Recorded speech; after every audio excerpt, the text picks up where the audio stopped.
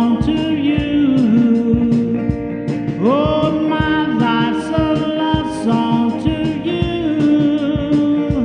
Yeah, my life's a love song to you.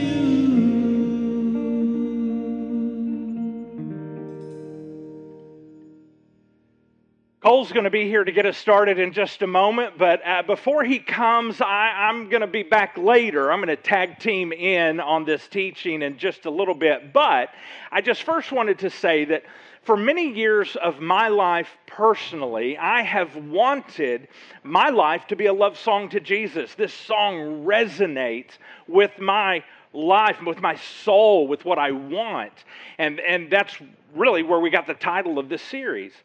But I wanted change in my life. I still want change in my life. But so often I end up with just frustration. And I'm thinking to myself, is this change thing, is it really working? I mean, is it happening? Is it going on? I thought I was doing all of the right things. I was going to church. I was reading my Bible. I was praying. I was serving other people. I was giving money. I thought, surely I'm doing all the right things. But so often, I still felt stuck in my life. Yeah. So, a couple of weeks ago, Beth and I, we did a 252 and a first look, kind of a children's worship experience. What we talked about doing, what we're going to be doing tomorrow night. We did a first look and a 252 worship experience where we baked cookies. I don't know if anybody saw that, but it was a lot of fun. We had some fun with it.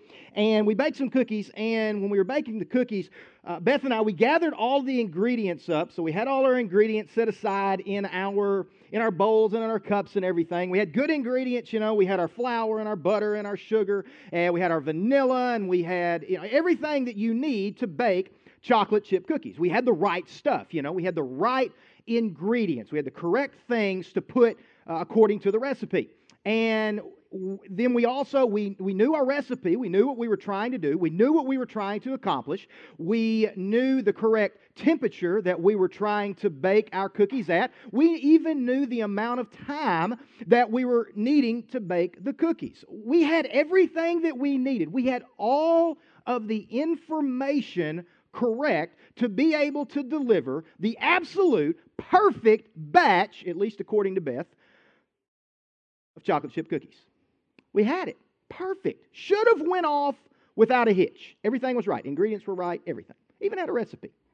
Well, if you go back on YouTube and you watch the video of what we did, you'll actually find out that my wife, my beautiful wife, my lovely wife, who's actually looking at me right now, she made a mistake when we were baking the cookies, and she put something in the wrong order. She made a mistake in the process. And what we got was not the perfect, delicious, awesome batch of chocolate chip cookies we were looking for. Now, again, the ingredients were irreplaceable and they were correct. The recipe was correct. The time, the temperature, everything was right, but the process, the order that we put it together was wrong. And as a result, the results that we got back were a little bit disappointing. Go back, watch it. It was a couple weeks ago. It's on Stuttgart Harvest Church's YouTube channel, which, by the way, if you haven't subscribed, I would encourage you to do that. And you can see that. And you'll see where we made a mistake, and it wasn't perfect. They were okay. They weren't bad. They just weren't exactly the outcome that we were looking for. We did everything right from a perspective of ingredient and what we put in. We just did it in the right order.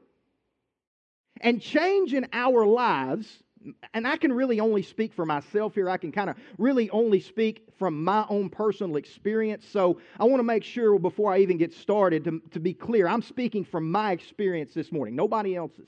Change in my life can sometimes be similar to the experience that Beth and I had when we were putting together those chocolate chip cookies.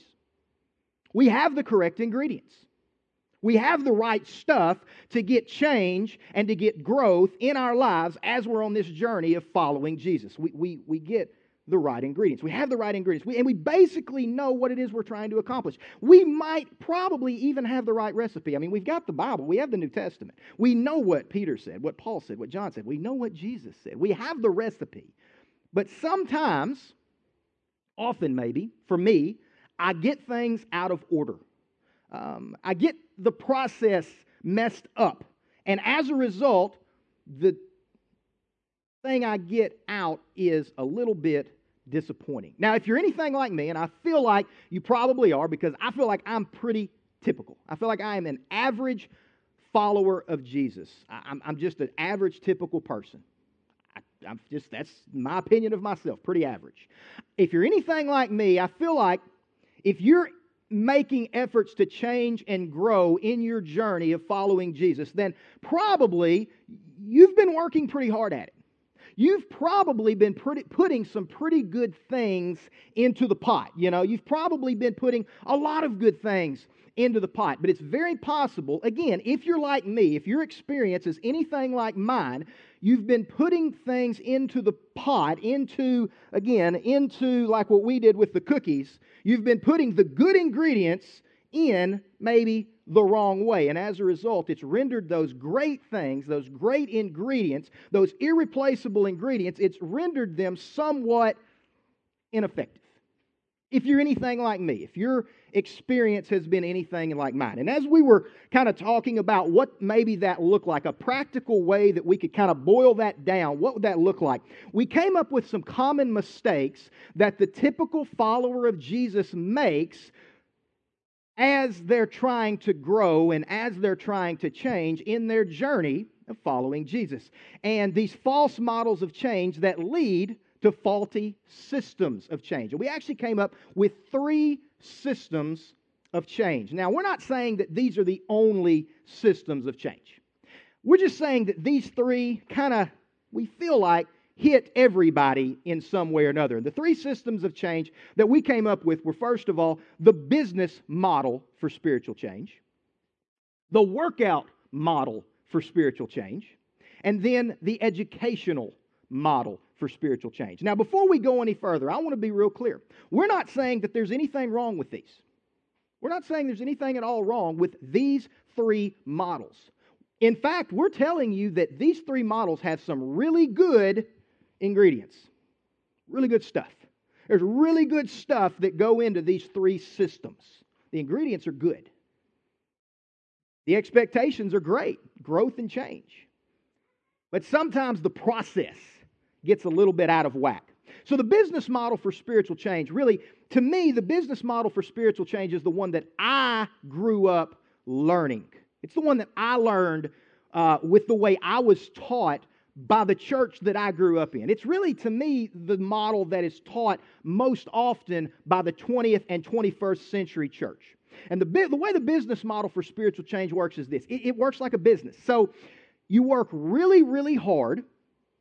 You work really, really hard, and you check certain things off the box. Really good things, really good ingredients. And you check these really good things off the box, like going to church and reading your Bible, and we can go down the list. And as you check those things off as a workman, as you are following Jesus on this journey of following Jesus, you check those things off the box, and you do that for an extended period of time. When you get to the end of your shift, like a business, you cash the check. And you've grown. And you've changed. That's what I was taught. That's the experience that I was taught as a person following Jesus. Now the second would be the workout model. Now the workout model for spiritual change, Harley, when we were talking, this is the one that Harley most closely connected to. This is what kind of rang most true with him. The workout model for spiritual change is more of a well-planned spiritual workout that I can plan and I can orchestrate and I can control. So a good example of that might be this. If you've ever kind of gotten on that system of, I'm going to read through the Bible, Genesis to Revelation, in 365 days. I've got this plan, and I've got this system that I'm going to do, and it's going to work, and I've got control of it. That's kind of like the workout model. Or even something that here at Stuttgart Harvest Church, something that we do. We call it the Power Pack. We've talked about the Power Pack. That's kind of like the workout model. Again, not saying there's anything wrong with it, just saying that in and of itself, by itself, maybe it's a little bit lacking. And then the third model, whereas the business model is what I was taught, the third model, the educational model for spiritual change, the educational model for spiritual change really fits me as a person. So if you said, who are you as a person, kind of what fits your niche and your kind of DNA, it's the educational model. Because for me, if I want to grow spiritually, and I want to change spiritually on my journey as a follower of Jesus, here's what I have to do. In my mind, this is what I have to do. It's an educational pursuit. It's an educational pursuit. I've got to grow as I learn. Gain knowledge. As I gain knowledge, I will change. So if I want to grow, I've got to read the Bible. I've got to learn more about the major prophets and the minor prophets and the books of prophecy, and I've got to learn more about the Gospels, and I've got to learn more about Paul's epistles, and so on and so forth. And I got to read commentaries and listen to podcasts, and if I do those things, if I really go at it from an educational perspective, I'm going to grow. And again, be clear, not saying there's anything wrong with that. The ingredients can be really, really good. But if the process of putting them together doesn't go quite in order, then the outcomes can be somewhat lacking.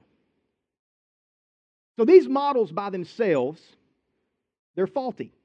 Even though we've all done it, and we've all probably tried to grow and change as a follower of Jesus using one of these three, or maybe all of these three models. They're faulty by themselves because God uses a very, very different model. God hasn't set it up like that. Now, before we go any further, I feel like I need to make a statement to anybody listening right now in the room or anybody watching us on Facebook Live or on our YouTube channel. If you have yet to make the decision to become a follower of Jesus, then great news. Relax. This morning's not for you. You don't have to worry about this morning. In fact, here's what you get to do if you've not made a decision to follow Jesus yet. You get the opportunity to sit back, throw your feet up, and just kind of get a chance to look and see what this whole thing about following Jesus is all about. And just see if that's something you even want to look at anyway. Because what we're talking about this morning is strictly for someone who has chosen to follow Jesus. And what does that journey look like? And how does that journey go? Because remember, what is our series? My life is a love song to Jesus. What does that mean? And what is that talking about? So if you're not a follower of Jesus right now, that's okay. You get to peek behind the curtain this morning. And that's great. So it's not a system. It's not a model that God has used for growth and change. It's actually something called, more accurately, a metaphor. God uses a metaphor, which a metaphor is a literary term. It is a great term. It's a descriptive term. And as Harley talked about, we were talking on Friday, it actually kind of paints a 3D picture. A metaphor paints a 3D picture for us, and it gives us a great description of something. And the metaphor that God uses to kind of give us an idea of what it means to grow and change as we learn and as we journey on this life of following Jesus, the metaphor he uses is this: marriage. Okay. All right. Hold on. Don't tune me out just yet. Because for some of us, maybe for all of us, when you hear the word marriage, your initial thought is, whoa, ain't been all that great for me, right? For many of us, it just hasn't, marriage is not a great metaphor in our mind because, let's face it, marriage can be very difficult. I'll give you a great example. And I have asked permission to tell this story. So, Harley, I did ask permission. So, this past Thursday, Beth's my wife, if you don't know, Beth and I, we were running, and we were jogging around town, and we had made it out to the west side of town over on 10th Street, you know, where it goes past the railroad tracks out toward Highway 79, kind of goes by Stratton. And we were out on 10th Street. We'd been running for a pretty good while, and we were about halfway on 10th Street Extension out there on the west side of town. And Beth starts making this sound that didn't sound natural. the only way I know to put it. It just didn't sound natural, and I couldn't help myself. I had to make a comment. I was like, what are you doing? What is that? Are you okay? Are you going to die on me out here? I mean, and I probably, she's looking at me. I'm like, are you okay? And apparently at that moment was not the time to make that statement. And I learned that the hard way, because at that moment, Beth, as she tells me, we are at the, and I'm not going to use the words that she used, we're at the moment in the programming that Beth's not happy. And guys, this is the truth. Beth and I had a little knockdown drag out right there in the middle of 10th Street Extension. I mean, we didn't like fight or anything, but I mean, she verbally abused me, just being honest. She verbally abused me. Marriage can be difficult, okay? And I probably gave a little bit of verbal abuse back, so I'm throwing it all on her, but I can because I'm up here. But the truth is, marriage can be difficult, and it's not easy, and we understand that. But for the metaphor that we're trying to use this morning, or we want to use this morning, what we'd like you to do is think about marriage from God's perspective. Don't think about marriage from the perspective of the fallen world that we live in. Think about marriage from the perspective that God put in place. And that's the metaphor that we want to look at this morning. It's the metaphor to describe the relationship between the Christ follower and Jesus himself. It's really basically like following Jesus as a marriage, and it's like being married to God. That's pretty heavy. When you think about it in those terms, it's pretty heavy. So we're going to jump into Scripture this morning, and we're going to start in 2 Corinthians chapter 11, and we're going to start in verse 1. Now, before we go into that Scripture, a couple of things. This is a letter that was written by the Apostle Paul, and he was writing to Christ followers in the town of Corinth. So this church was in the town of Corinth, and Paul is literally writing them a letter saying, hey, these are some things I want to tell you about. But whereas it was written several thousand years ago to Christ followers in Corinth, it can just as easily be applied to Christ followers in Stuttgart, Arkansas, or anywhere that you may happen to be watching us this morning in 2020. So it's just as applicable to me today as it was to a Christ follower in Corinth several thousand years ago. So 2 Corinthians chapter 11, starting in verse 1. I hope you will put up with me a little more, or put up with a little more of my foolishness. Please bear with me. So I kind of like the way Paul starts that out. For I am jealous for you with the jealousy of God himself. So it's almost like Paul saying, I'm jealous for you like a father, protecting his daughter for her future marriage with the love of her life.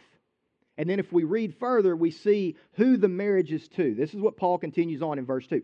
I promised you, this is God speaking, I promised you as a pure bride to one husband. Again, there's that marriage metaphor. One husband, Christ. So as a follower of Jesus, once I make that decision, I've been promised as in a marriage relationship, again, that metaphor, to Jesus himself. And then verse 3. Here's the problem. Paul then kind of shifts focus and he says to the church at Corinth, and he says to me in 2020. Here's the problem though, verse 3. But I hear that somehow your pure and undivided devotion to Christ will be corrupted, just as Eve was deceived by the cunning ways of the serpent. So basically Paul says, something's going wrong though. This is the way it was supposed to look. You were supposed to be given as a pure bride to Jesus once you became a follower, but something's taken your eyes off of Jesus. Something has caught your eye other than Jesus. Something has captured your heart. Something has captured your love other than your husband, other than your wife, other than your spouse. Again, using that marriage metaphor kind of to clear it up, kind of to use it in those descriptive terms. You see, because Christ, according to Scripture, has made me, as a follower of Jesus, to be the absolute center object of his affection. You say, how do you know that? How do you know that? Very simply, because he was willing to die for me. He was willing to die for me. He was willing to go to the cross for me. Therefore, I can, without question, say, I am the center object of his affection as a result of that. So, if he was willing to die for me, and that puts me in the center of his affection, then in turn, it would only make sense if we are to stay with this marriage metaphor. It only makes sense that I am supposed to make him the ultimate object of my affection. Again, that marriage metaphor. So Paul here is simply urging these Christ followers in Corinth to leave their false saviors, to leave their false gospels, and to simply place their love and place their affection only in Jesus and nothing else. Anything that takes their heart, their mind away from Jesus, get rid of it. And he's telling me the same thing today. He's telling Stuttgart Harvest Church the same thing. He's telling anybody watching on Facebook or YouTube that's a follower of Jesus, he's telling us the same thing. Anything that takes my heart, takes my affection away from Jesus, get rid of it. Now, last week we talked about our time. And we talked about, as our bottom line last week, it was every moment of my time proves my love's design. And with that, we gave you guys, we gave all of us, not you, gave me as well, Harley and myself. We asked everyone to do this.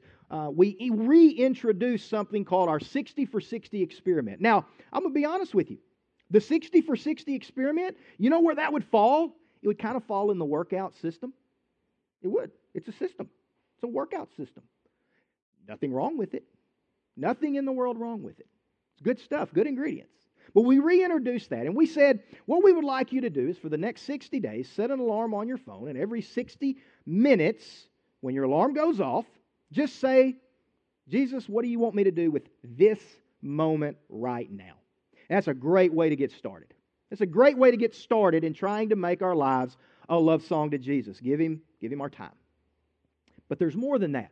My life needs more than that. And my love song to Jesus needs more than just that 60 for 60 experiment that we talked about last week. But, unfortunately, I can speak, again, for my experience, not necessarily anyone else's experience, my experience. My experience is this. Often, my life is a love song to other things that I love.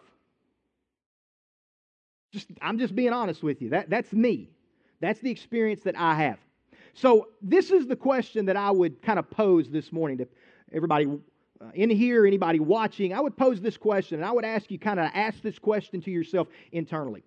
What false love entices me away from Jesus, the faithful love of my life? What false love entices me away from Jesus? I'll give you some for me. I'll just give you the examples that I thought of. There's two for me. One for me is, and anybody that knows me knows this, I think I just heard it, sports. Somebody just said it, I think. Athletics, that's one for me, is sports. I love athletics. That's one that can kind of take me away from that. And you know what the second one is? And some of you this may actually give you you may feel some tension when I use this as an example. My family. Love for my family can take my eyes away from Jesus sometimes. Those are two for me. Now, it may be totally different for you. It will be totally different for you. But that's me. Sports and my family can sometimes take my eyes away from Jesus. No, I'm not saying there's anything wrong with my family, obviously. I'm not saying there's anything wrong with sports. It's just sometimes it can take my eyes away from Jesus. And so from that question, this question, why do we worship other things in place of Jesus? Why? Why do we do it? And I think what it boils down to is this. I think it really is this simple. We worship what we find attractive. We worship what looks good. We worship what feels good. We worship what brings us happiness and what brings us satisfaction. You know, I think for me, I worship what makes me happy. And sports make me happy. And my family makes me happy. And sometimes I put my focus there in place of Jesus.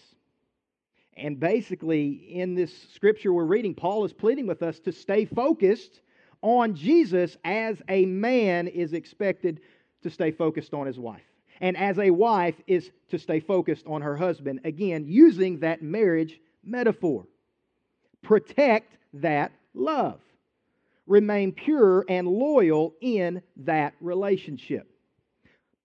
Guard our hearts against things that try to capture our attention. Even good stuff sometimes. if it's capturing my attention, even if something good is capturing my attention from my wife, is it necessarily a good thing? Because in the case of when we're talking even good things, capturing my attention away from what takes my attention away from Jesus being in the center of my life and my focus, then it's not so good. This could really be probably a good, Harley, we maybe should, wherever you're at, we maybe should write this all down for a marriage seminar or something. This could probably be some good stuff.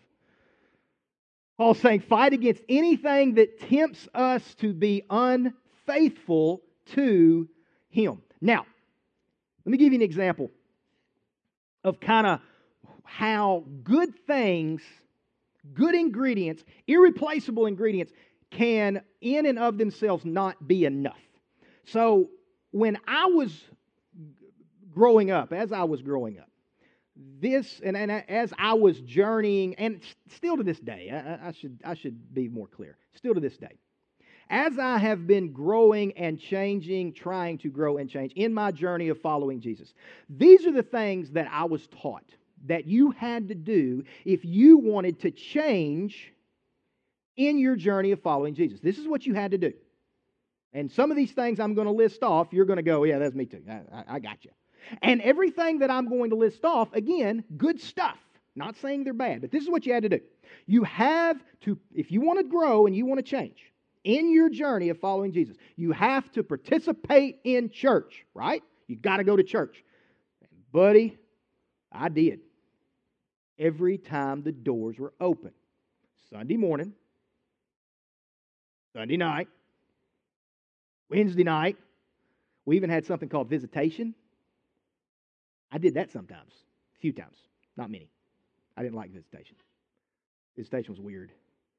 Went and knocked on people's doors at night and stopped them from eating their supper. I didn't like it. It was awkward for me. I wasn't very confident, I don't think, was a big part of it. But anyway, I did it all, man.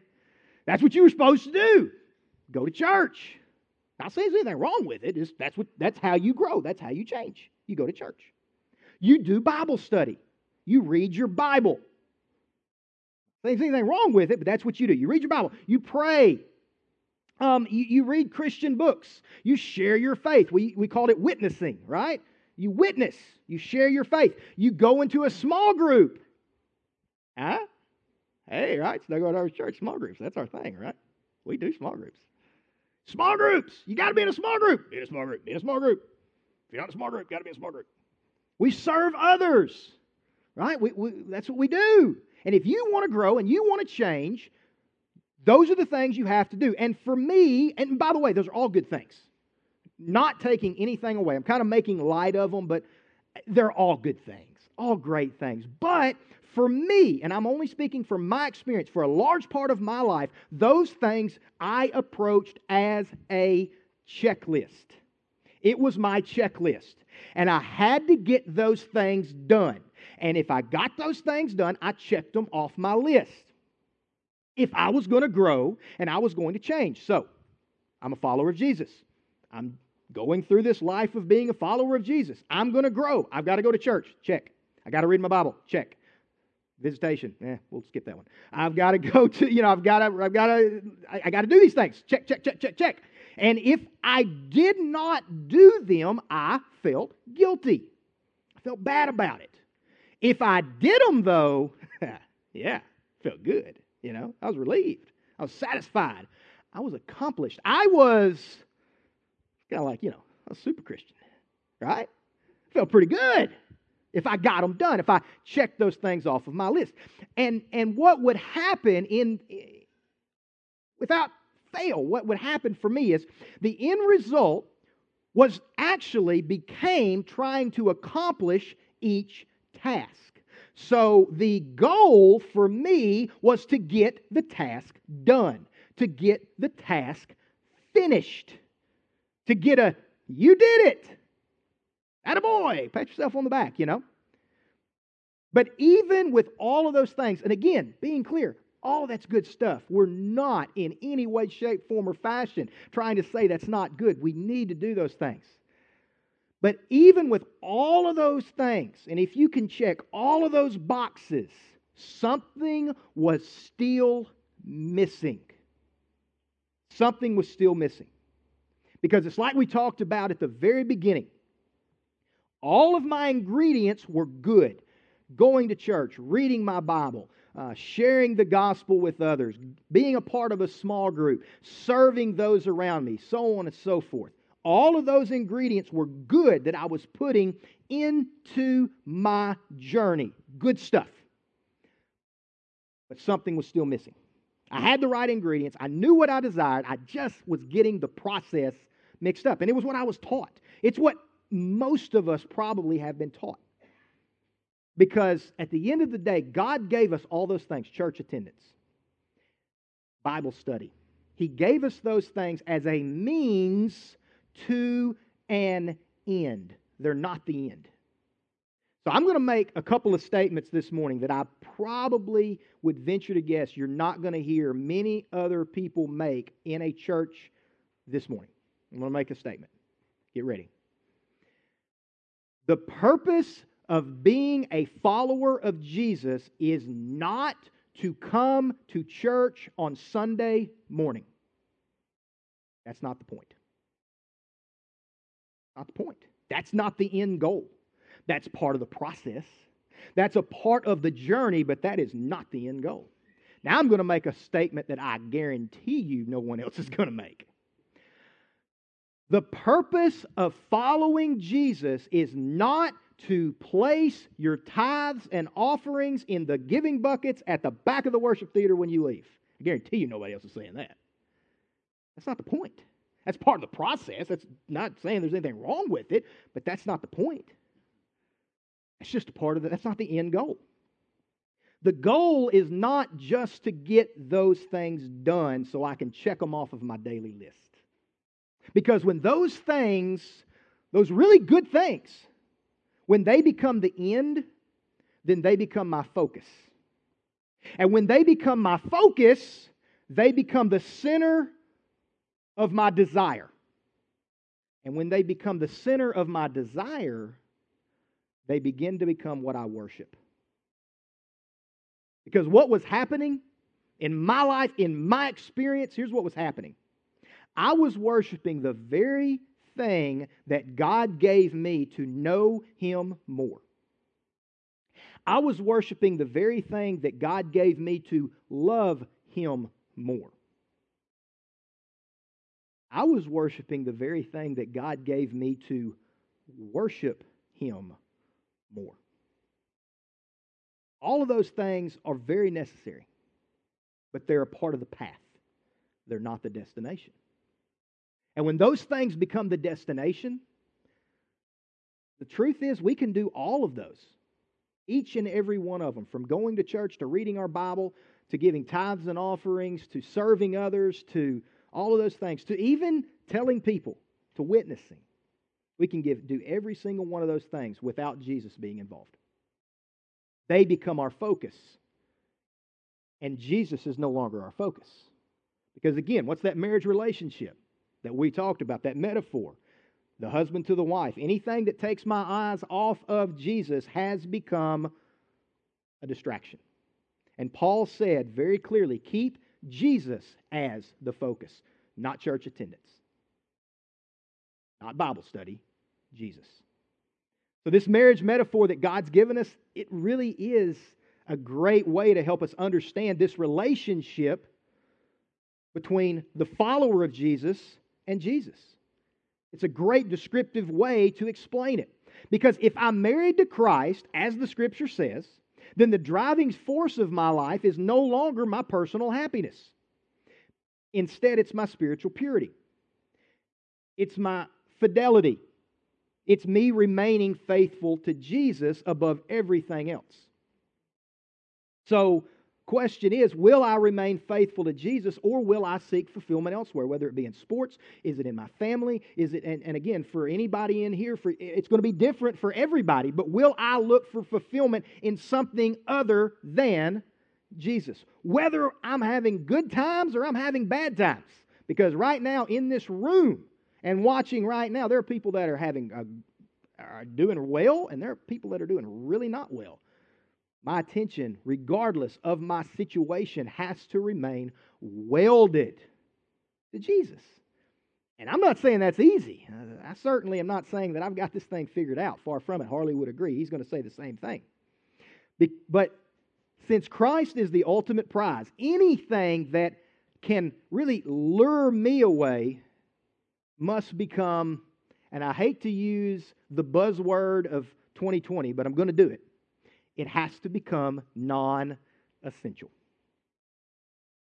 Because being married to Christ really means I've got to be all in. Because by His death on the cross, it shows me that Jesus Himself, He was certainly all in. And if I'm not all in, then I'm unfaithful in this marriage metaphor that God's given us. Because the Christ-following life,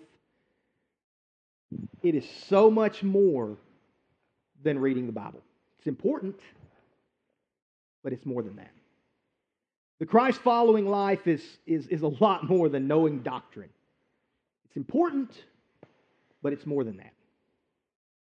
The Christ-following life is more than giving our money, giving our tithes and our offerings. It's important, but it's more than that. The Christ-following life is more than serving others. Again, very important. It's an essential ingredient, but it's more than that. The Christ-following life is even more than feeling the hairs on my arms stand up when I experience worship. It's important, but it's more than that. Because at the end of the day, I can do every one of those very, very good things. I can do all these things without Jesus being in the center of my life. Oh, yeah. Cole, before I tag in, would you say that last statement again? I can do all of these things without Jesus being in the center of my life. Yeah. So, thank you, Cole. If Christ really is the only prize that is worth living for in our lives, with this whole metaphor of us being married to Jesus, then we need to seriously look at who Jesus is. Who is this prize called Jesus? Who is this Jesus called in Scripture the bridegroom? And we need to think about that. We need to think about exactly how wonderful this Jesus is, because it's going to take our all if we're going to be in a relationship, a lifelong relationship with Jesus. And Jesus Himself, this is striking to me. He even warns us in the New Covenant. He warns us that we need to think very, very closely and very hard about this whole thing before we say, I do, to Christ. He gives us that warning. Before we enter into that relationship, we better count the cost. Are we willing? You see, saying I do to Christ, it's not a casual thing. So this morning, as we kind of wrap this up, I just really want us to get this idea in our minds about who this Jesus is. So here's our bottom line for today. Everything Cole just talked about leads to this one statement. Jesus is the ultimate prize of my life, so I fight to be faithful. I work on it. I struggle. I fight to be faithful because Jesus really is the ultimate prize of my life. Now, Paul, in another letter to another group of believers, and he's talking to believers at this point, Paul gives us information about who exactly is this prize named Jesus. And I want to take just a few minutes for us to look at this. Who is this Jesus that God says we are in a relationship with if we choose to surrender to Him and follow Him? And we find it in the book of Colossians, chapter 1, and we're going to look at a few verses starting with verse 15. And here's what verse 15 says. Paul says this: Christ is the visible image of an invisible God. In other words, he's saying Jesus is actually God. He's not just like God. He is God. Do you know what you want to know what God is like? Paul says, just look at Jesus. Do you want to know how Jesus would handle someone who's really self-righteous? I mean, you want to know how God would handle that? Just look at Jesus. Do you want to know how God would handle someone who's hurting and someone who's a sinner and someone who wants God to help them out of that mess? He said, just look at Jesus. You'll know how God handles it because He is God. Jesus is the ultimate prize of my life. So I fight to be faithful. He goes on, Paul says, He existed before anything was created and is supreme over all of creation. You get this? Jesus was not created. When there was nothing, there were no molecules and no space, not even empty space, there was nothing. There was Jesus. That puts Him in first place. It means this: Jesus is the ultimate prize of my life. So guess what? I fight to be faithful. Paul goes on in verse 16. For through Him, God created everything in the heavenly realms and on earth. He made the things we can see and the things we can't see, such as thrones and kingdoms and rulers and authorities of this unseen world. In other words, if it was created, it was because of Jesus. And when God spoke in Genesis, the book of Genesis, when God spoke and created, it was Jesus speaking. Everyone and everything, we owe our existence to Jesus. Jesus really is the ultimate prize of my life. So I fight to be faithful. Paul goes on, everything was created through Him and for Him. In other words, it pleased Jesus to create you and to create me. It pleased Him. We were created by Him. We were created for Him. Me, you, your children, all for Him. The sun and the moon and the stars, this earth, for Him. The galaxy all around us, for Him. Every planet out there, every other star that you can see, every other sun in other galaxies, other places, all across the universe, it was for Him. I am not the center of this universe. He is. For Him. Jesus is the ultimate prize of my life, so I fight to be faithful. Verse 17, Paul says, He existed before anything else. This means Jesus is eternal. When time started, when time began, Jesus was before that. When the clock started ticking, Jesus was before that. When the calendar started flipping, Jesus was even before that. That's just a reality. That is a fact. That's what happened. That's how it works. Jesus was before all of that. I'm going to catch up here. All right. Guess what about gravity? When gravity made things stick to the earth, well, Jesus was before gravity. Jesus is outside of all of these things that He created. He's beyond that. He's outside of that. He is not bound by those things. He's not bound by the calendar. He's outside of that. He's not bound by the clock. He's outside of that. He's not bound by the physical limitations that we have on this earth, like gravity and like space. He is beyond that. Jesus really is the ultimate prize of my life. So guess what? I fight to be faithful. Paul goes on. He says He holds all creation together. Guess what? On this earth, children continue to be born every single day because Jesus holds it all together. The earth still spins on its axis because Jesus makes sure that it does. The planets still rotate around the sun in a very predictable pattern because Jesus is holding it all together. And today, as you leave here in this very moment, you are sticking to your chair. I'm sticking to this stage. We are stuck here because of gravity. And guess what? That law of gravity, Jesus keeps it intact. E equals mc squared. Not by accident. No, because Jesus makes it so. Jesus holds it all together. This creation of His, He holds it together.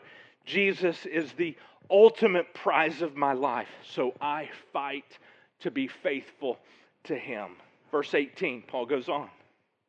Christ is also the head of the church, which is His body. Paul's saying Jesus is the head of this body, this thing called the church. Jesus is the King of all, the life giver of the church. Jesus truly is the ultimate prize of my life, so I fight to be faithful. He goes on. He's the beginning, supreme over all who rise from the dead, so He is first in everything. Jesus was the first to rise from the dead and never die again. So He is once again first place.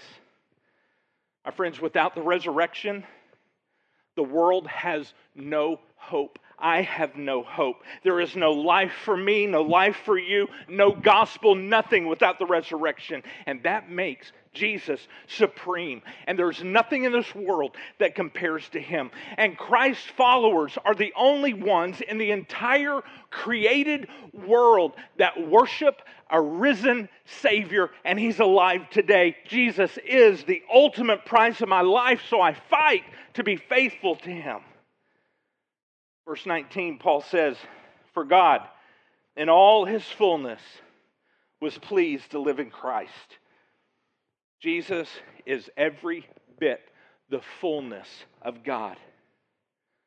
My friends, we don't have to look anywhere else to be full in this life, to be fulfilled in this life, because Jesus is the ultimate prize of my life. So I fight to be faithful. And in verse 20, Paul says, "And through Him, God reconciled everything to Himself." He's talking for those who have chosen to submit their lives to Christ. Jesus is going to restore everything in this universe by Him, because of Him, and nothing is beyond hope. Jesus is the ultimate prize of my life, so I fight to be faithful. Paul says He made peace with everything in heaven and on earth by the means of Christ's blood on the cross. Jesus is our peacemaker. He brings the reign of God down here to this earth, and He joins all of those who are willing, those sinners like me. He joins them to Himself so that they can enjoy and not be crushed by His glory. And all this can only happen because He chose to set aside His glory for a little while, to die on the cross and be raised again for us. And my friends, that makes Jesus the ultimate prize for my life, so I fight to be faithful. Oh, such an amazing person, this Jesus, who deserves our full attention, our full devotion, our full fidelity. He deserves our all. And listen, I know it is weird. It is so weird for us to be thinking about being married to Jesus. But it's a spiritual reality. That's what it is. And this human marriage that we experience, God gave us that. A man married to a woman so that we could understand our relationship to God. He created marriage to help us understand that. Now, with all of this in mind, does Jesus get our personal devotion? Does He get our personal attention? Or Have we instead, in this relationship, in this marriage with God, have we left Him to seek after and chase after a false love? Quite simply, are we cheating on Jesus? In America, we usually think of ourselves as, well, we're not perfect, but we're pretty good. We're pretty good. But let's ask, though, in this relationship with Jesus, in this marriage to Jesus, what do we bring into this marriage? What do we have to offer this person we just read about in all these verses? What do we have to offer Jesus? And the answer is simple. We offer one thing to Him. Nothing. Nothing. We don't offer Jesus anything. We don't have anything that Jesus needs. We don't. And Paul says, before we come to Jesus, we're not pretty good. But we think we're pretty good. We're not mostly okay. We think we are. And in the next verse, Paul makes this very clear. Verse 21, he says, this includes you who were once far away from God. Here's what we were. He says, you were His enemies. Not pretty good. You were separated. That's me, separated from Him. Why? Why? Because he says, by your evil thoughts and actions. That's me. Not pretty good. Into this relationship with Jesus, do you know what I bring to this marriage? I bring nothing but problems, and I bring nothing but sin and pain and hurt and unfaithfulness. That's what I bring. Jesus is the only one who brings anything good into this relationship with me. He's the only one. And here's what it says. Verse 22, Paul goes on. Yet now He has reconciled you to Himself. He's speaking to believers, followers of Jesus. He's reconciled you to Himself through the death of Christ in His physical body. And guess what happened when He brought this into the relationship? As a result, He has brought you into His own presence. And you are holy and blameless as you stand before Him without a single fault.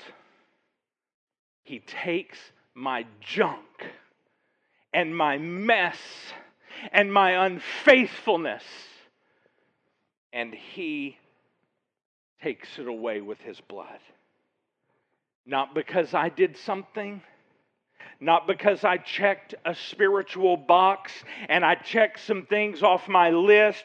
Jesus and Jesus alone, He did everything that was necessary to redeem me and to redeem you. And Paul goes on, but you must continue to believe this truth and stand firmly in it. Paul says, continue.